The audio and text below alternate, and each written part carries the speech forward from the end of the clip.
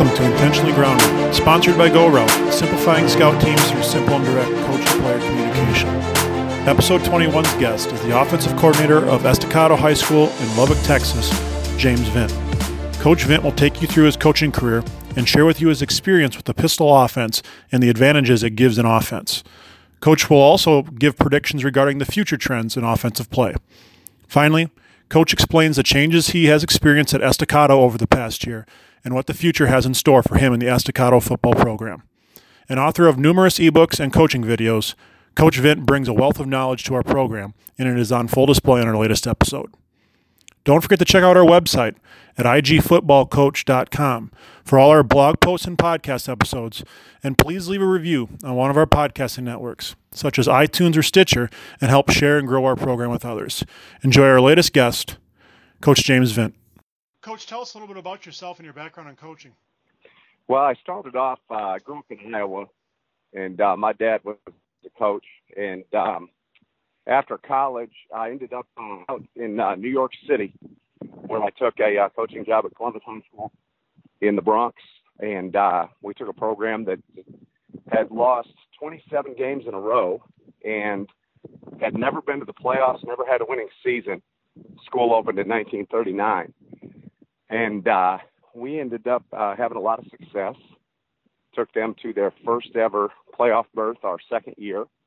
And from there, I ended up, stayed there 7 years, and then went to Iowa Wesleyan University, and from there to Truman State, and then met my now wife, and moved down to Lubbock, Texas. You've specialized in the pistol and spread offense for most of your career. Talk about the pistol and how it's evolved the last 10 years and how you kind of got involved with it and what your thoughts are about how well it works. Well, for us, what happened, I was coaching in New York City. I had an offensive line coach, Dennis Class, who has risen up through the coaching ranks and became a head coach a couple of years ago in New York, and a great guy, was a tremendous young coach, and he had played for us. And we were starting to run zone read before a lot of people were doing it. And you never knew week to week what people were going to do to try to take away what you wanted to do. And people started to game whatever side we put our back. They would try to do things to mess with our quarterback's reads. And Dennis said, why don't we put the running back behind the quarterback? And I said, well, that's the stupidest thing I've ever heard. That'll never work. We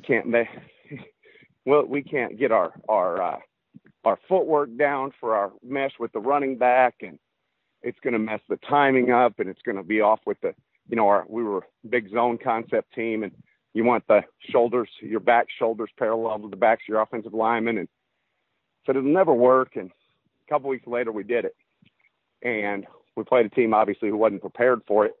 Not many people were doing it at that time, and they didn't know which side we were going to be meshing, so they had made a lot of defensive calls based on where our back was. And because the back was right behind the quarterback, they didn't know which side to call their stunts to. Next thing you know, we ended up rushing for over 400 yards against a very, very good football team. And that was kind of how we ended up incorporating the pistol. We just weren't smart enough to do it full time. Coach, what are some of the advantages and disadvantages of playing in the predominantly pistol offense?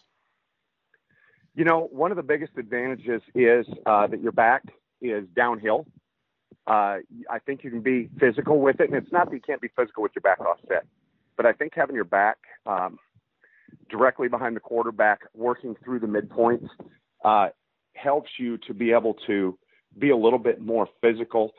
Second thing is, like I said, people can't game our mesh with which side we're going to be reading.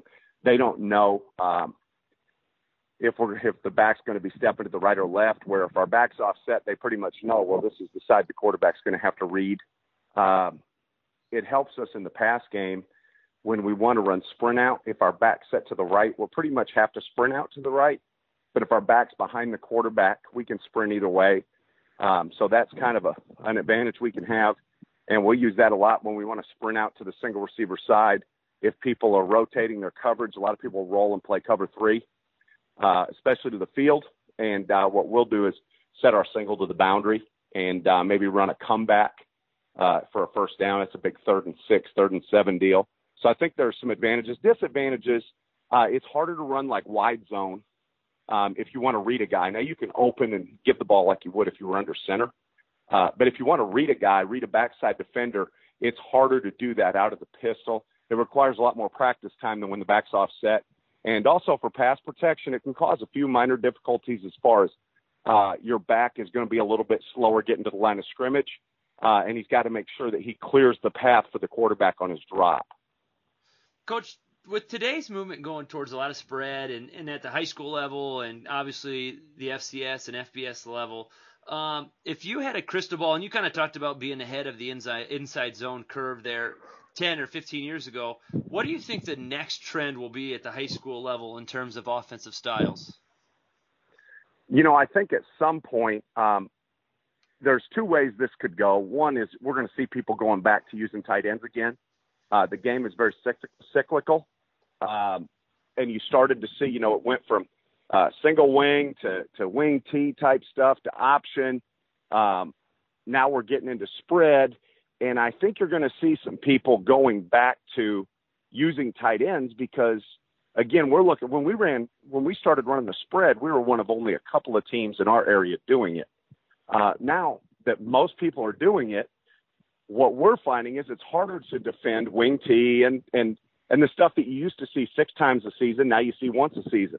So I think you might see some people going back that direction. And then the other way it could go is there's some changes, rules-wise in the game as far as with physical contact and things like that. So you may see people starting to try to use even more of the field. And I know one of the big things is people want to make the game fun so that kids want to play. So, that's where a lot more people are throwing the football. But I think you'll see more with RPOs. People are trying to find new ways to manipulate defenders and make them wrong. So I think you'll see some of that regardless of whether the game goes back to more tight end type stuff or spreads itself out even more. You recently wrote a lengthy blog post on the power play and the things that it offers to an offense. In an ideal world, what does the perfect offensive system look like to you? Well, I think it scores a lot. I think it's, you got to be physical. We have a saying, you got to run the ball if you want to win it all. And I've been in programs, I've been places where what we do is we try to adapt everything we do to our personnel. I've never had a quarterback that could sit and throw it 50 or 60 times a game, so we've never done it. But I have friends that do and have had success with that, and the ones that have been most successful talk about having to run the ball.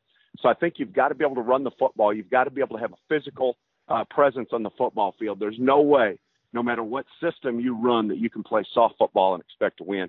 Second thing, you've got to have some identity concept, whatever that might be. Power is a great concept to have as your identity play. It's what you're going to run the majority of the time. If you took all your run plays, it's probably your 60% of your run plays are going to revert back to whatever your identity concept is. I'm a fan of power. I think power is a great identity concept. You can run it from 1 or 2 back sets. It gives you a downhill attitude play, and it's something that can work well against multiple fronts, and doesn't really matter what the defense does. You can always find a way to run power and then some concepts off of it. I think you need some way to attack the defense on the edge, whether it be, jet sweep, buck sweep. A lot of people are starting to run buck, and you're starting to see, spread teams running buck sweep where they're pulling both guards. Some people are pulling both guards plus an H-back. So I think you need to have some sort of threat on the edge, and then you need to be able to find a way to force the defense to defend all 53 and a third yards and all your skill guys. And that's where, for us, our pre- and post-snap RPO concepts have become so important because people can't load the box to stop the run and still be able to cover our skill guys on the perimeter. And we've basically taken what we used to do back when I was in college, where we had paired plays, and taken that to a new level where you don't check off the quarterback. You have a run and a pass together, and he's either going to throw the pass or execute the run, but the offensive line's going to block the run. Coach, you're a born and raised Iowan. We're Midwest guys. and you coached then at the college level in Iowa, and then you went, like you said, to New York, and now you're down in Texas.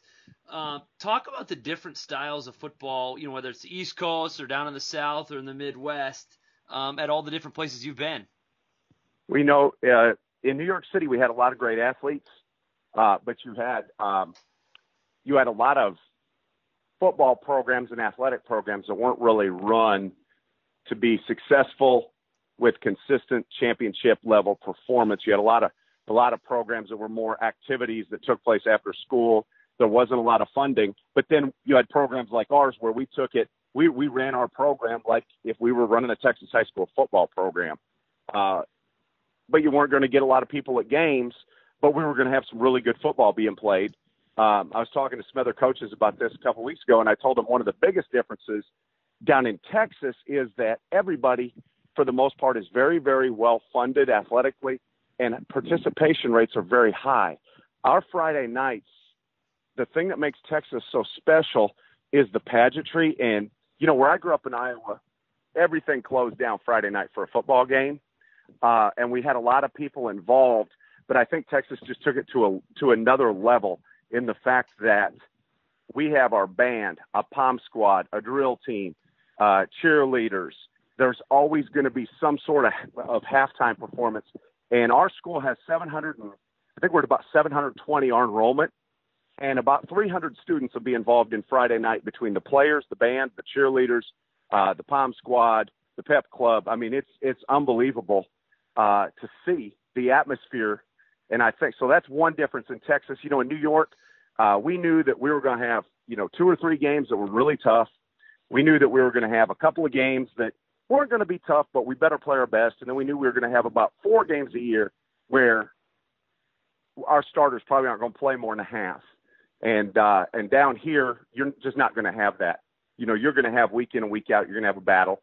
And one of the, but the Midwest, Minnesota, Iowa, South Dakota, Nebraska has some really good football, and it's really important to the communities. And I think that's something very similar between the Midwest and the South, is that everywhere you go, it's football at the high school level is important to the people that are involved. At Estacado, there recently was a change in the head coaching position, as well as some staff realignment. Talk about what it's been like, and then also kind of touch on what Lubbock, Texas has in store for next season with, all the changes that have gone on at Estacado. Well, we had a great situation here. Marcus Shavers had come in and he had taken over for Danny Servants. Danny Servants had done a phenomenal job at Estacado, had a chance to go back to his hometown in Odessa. In the last couple of years, Estacado had been down a little bit.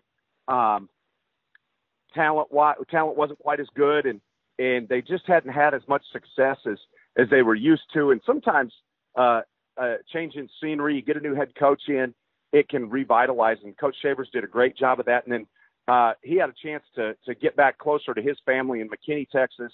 And so for Coach Shavers, he had a chance to do that. And I think it was a good opportunity. And then our district and school board and community rallied behind Coach Cluley. It wasn't a situation where there was really any doubt. They went through a hiring process to follow all the legalities of it. And of course, our district said, hey, we're going to make sure we get the right person. And so they interviewed Coach Cluley and sat down with a few other coaches. But for Joe Cluley, one of the best people I've ever been around, and a tremendous head coach and a good friend. And when this all started to take place, we sat down and talked, and our offense coordinator that had been at Estacado was going with Coach Shavers. They were high school friends and have worked together a while. So he was going with him, and it turned out to be a really good opportunity. Joe and I sat down and talked about some things, and it's a good fit. And then we were able to we shuffled a few guys on staff around just to build some continuity. And with me moving into the offensive coordinator role, I wanted to coach our quarterbacks, and that allowed us to take Derek Shelton, who was our defensive line coach, but had been coaching offensive line, and it allowed us to bring Derek over to coach our offensive line. And we have a young guy with us, Matthew McHugh, who played quarterback at McMurray for Hal Mummy, and we were able to move him to receivers which really solidified that spot. And then we actually brought in a guy who I'd worked with at Coronado High School and at Seminole, Steve Kinner, phenomenal coach, and we were able to bring him in. And so we brought a few guys in that fit the mix. And then on the defensive side, we brought in Cody Robinson, who was part of a state championship team at Gilmer. Phenomenal coach. He's going to be our defensive coordinator now, and he makes me better every day. He and Coach Cluley both do. You know, when you're around people that make you better, make you raise your level of performance, it's fun. You know, we're always trying to be better than we were the day before. That's what we talk about, as being elite, the best version of ourselves, be better today than we were yesterday, better tomorrow than we were today. And being around the guys that we have, we've really got a great staff. Coach Cluley's putting the finishing touches on it now. We're still looking for a cornerback coach. And so once we find that, we'll be done. We brought a guy named Rashad Sanders in, who played and coached at West Texas A&M, and he is a straight ball coach and Jack.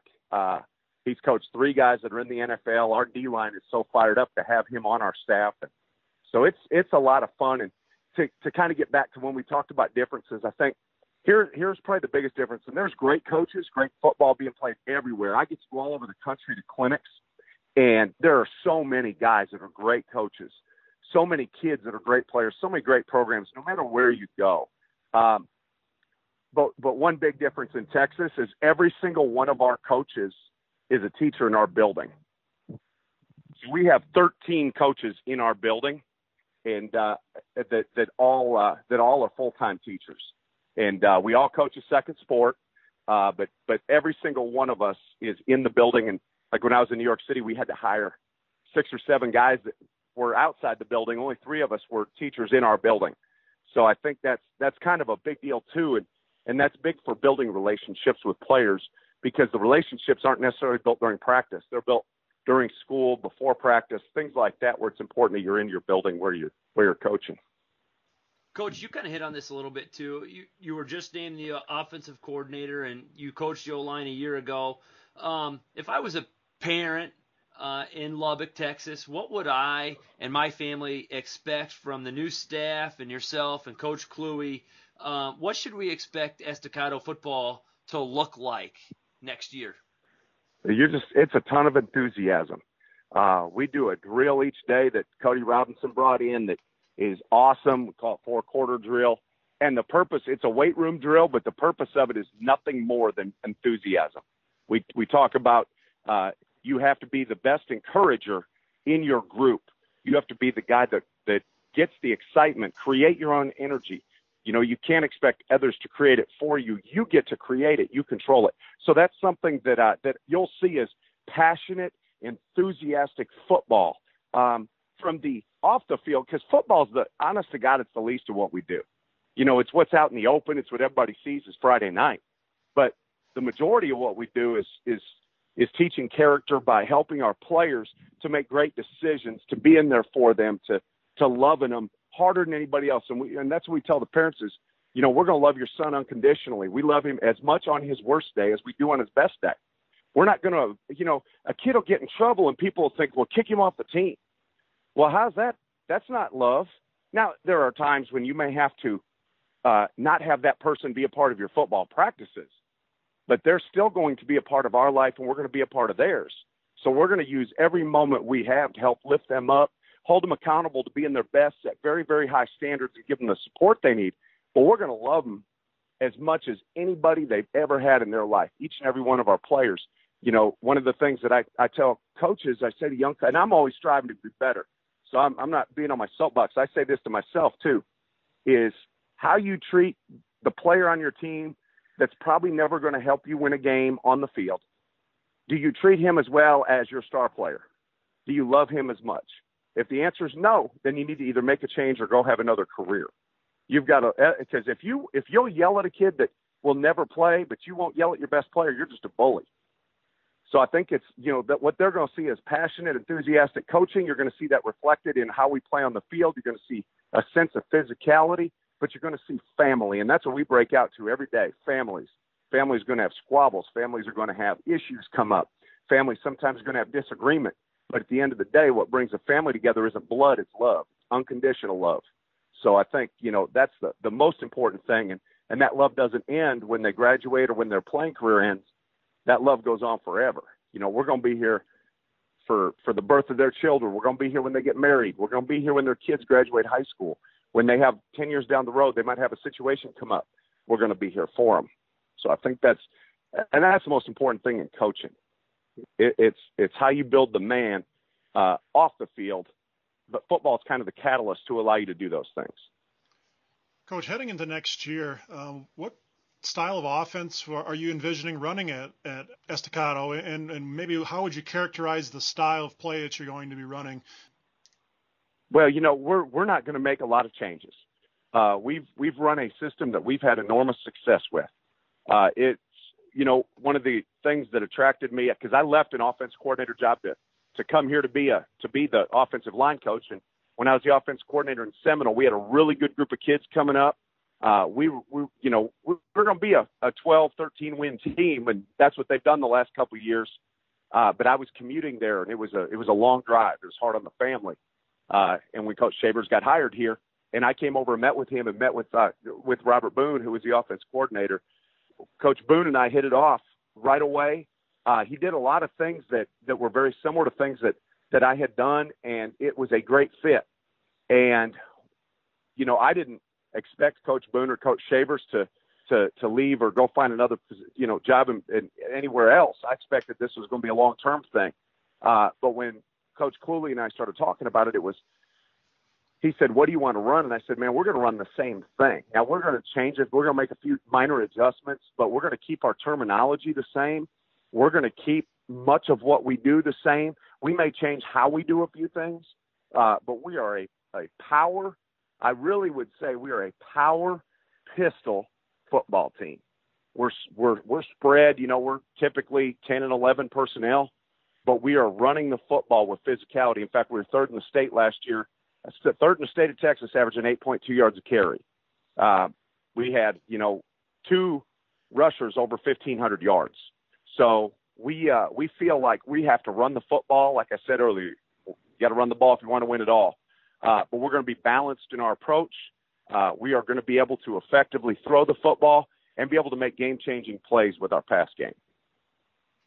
Coach, we're going to get away from X's and O's just a little bit, and we're going to talk about the fact you've written quite a few ebooks, and you have some stuff out there, some resources for coaches, and we've talked to other coaches on our show about writing a book, and they kind of describe it as like an excruciatingly wonderful process. You know, it's kind of a double-edged sword. Talk to us about what's motivated you to write some ebooks and kind of giving out some of the resources that you have out there for coaches to use. Well, you know, it started off back about 15 years ago. Coach's Choice approached me about doing some videos, and what happened was one of their front office people was down at a clinic that I was speaking at in California, and you know, it all kind of just happened with the clinic speaking. We had a bunch of success. I wanted to go to more clinics, and our school didn't pay for it, so Glazier was looking for volunteers. At that time, it was a mega clinic. I call them. And they said, "Yeah, we always need volunteers." And I get set up. When you volunteer at a clinic, you get to go for free. You get a free hotel room. You even get a couple of meals taken care of. But you know, you don't necessarily get to see all the speakers you want, but you're going to see a speaker every session. You're going to introduce them. You get to meet them. So it's a lot of fun. And we'd always be talking football. We always had would get together all the volunteers that were all coaches, and we talk football. And Chris Coughlin, who owned the mega clinics, one day comes up, and I always had tapes with me, and I mean, because we kind of round table. I always had videotapes back in VHS days, and I'd have my VHS tapes. And one day a speaker didn't show up, and he said, "Hey, can you do 3 hours on this? You got your stuff?" And I said, "Yeah." And I went in and did a presentation, and it went well. And next thing you know, they asked me to do a few more of them, so I started traveling and speaking a little bit. And at one of those clinics, the people from Coach's Choice asked me to do a couple videos. So we recorded some videos, and they real good. Dr. Jim Peterson runs that company, does a phenomenal job. So we did a couple videos, and Dr. Peterson called me to do a couple more, and he kept saying, "Hey, what you need to do is write a book." And I was like, "Man, I can't do that." And he's like, "What are you talking about? You were a writing major in college. You majored in writing and linguistics." I said, "That doesn't mean I can write. That just means I could answer questions about writing." But next thing you know, he sent me the format. And when you said excruciating, you're right. I didn't really know the joy part. It took me 4 years to write the first book. And then I had to get the formatting right. And then it took about 8 months for them to edit it because they're sending it back to me. Did you mean this? Did you mean that? What did you really mean here? This diagram doesn't look like it matches up. So we went through that process. And after about 5 total years, we had the first book out. Wrote the second one in 2 weeks. So I did 2 books with Coach's Choice, 101 pistol run plays and 101 pistol option plays. And then the next part of that, the next aspect of that was a friend of mine, Keith Grabowski, who does a podcast for USA Football and actually works for them now. Keith had written an iBook for iTunes, and he put video in it, and I thought that was the coolest thing. So I said, I'm going to do that. So I wrote an RPO book, and I wrote a tempo book a few years ago where I could put video clips in on iBooks. So coaches loved those. I've had coaches all the way. I've actually had 2 NFL coaches buy them and reach out to me and tell me that they thought that they were really well written. And one guy who is an NFL coach now, but coached college football for a long time, said the RPO book he thought was great for him because they were starting to see more of it in the NFL, even though he's a defensive guy. Then people said, hey, Amazon has the Kindle, and a lot of guys said, I don't have an Apple product. I don't have an iPhone or a Mac to get these iBooks that you did for Apple. And I was like, well, let me see what I can do. And I ended up converting them, and they didn't convert very well. The formatting on the Kindle isn't very good. It doesn't match up as well. So I put them out on the Kindle also. And then Amazon reached out to me and said, do you want to make them a paperback? So I made the RPO one actually put together as a paperback. So that's kind of how that happened. And, I haven't had time to really, I've got 4 other books that I've worked on. I try to do 30 minutes a week if I can get the time, and some days a little longer. So I may put out, I've got a couple more. I'm working on a book on using an H-back. I'm working on a pass game book. And then I'm also working on a book for youth coaches that would kind of be a catch-all, offensive system book that would include everything they need to kind of run an offense.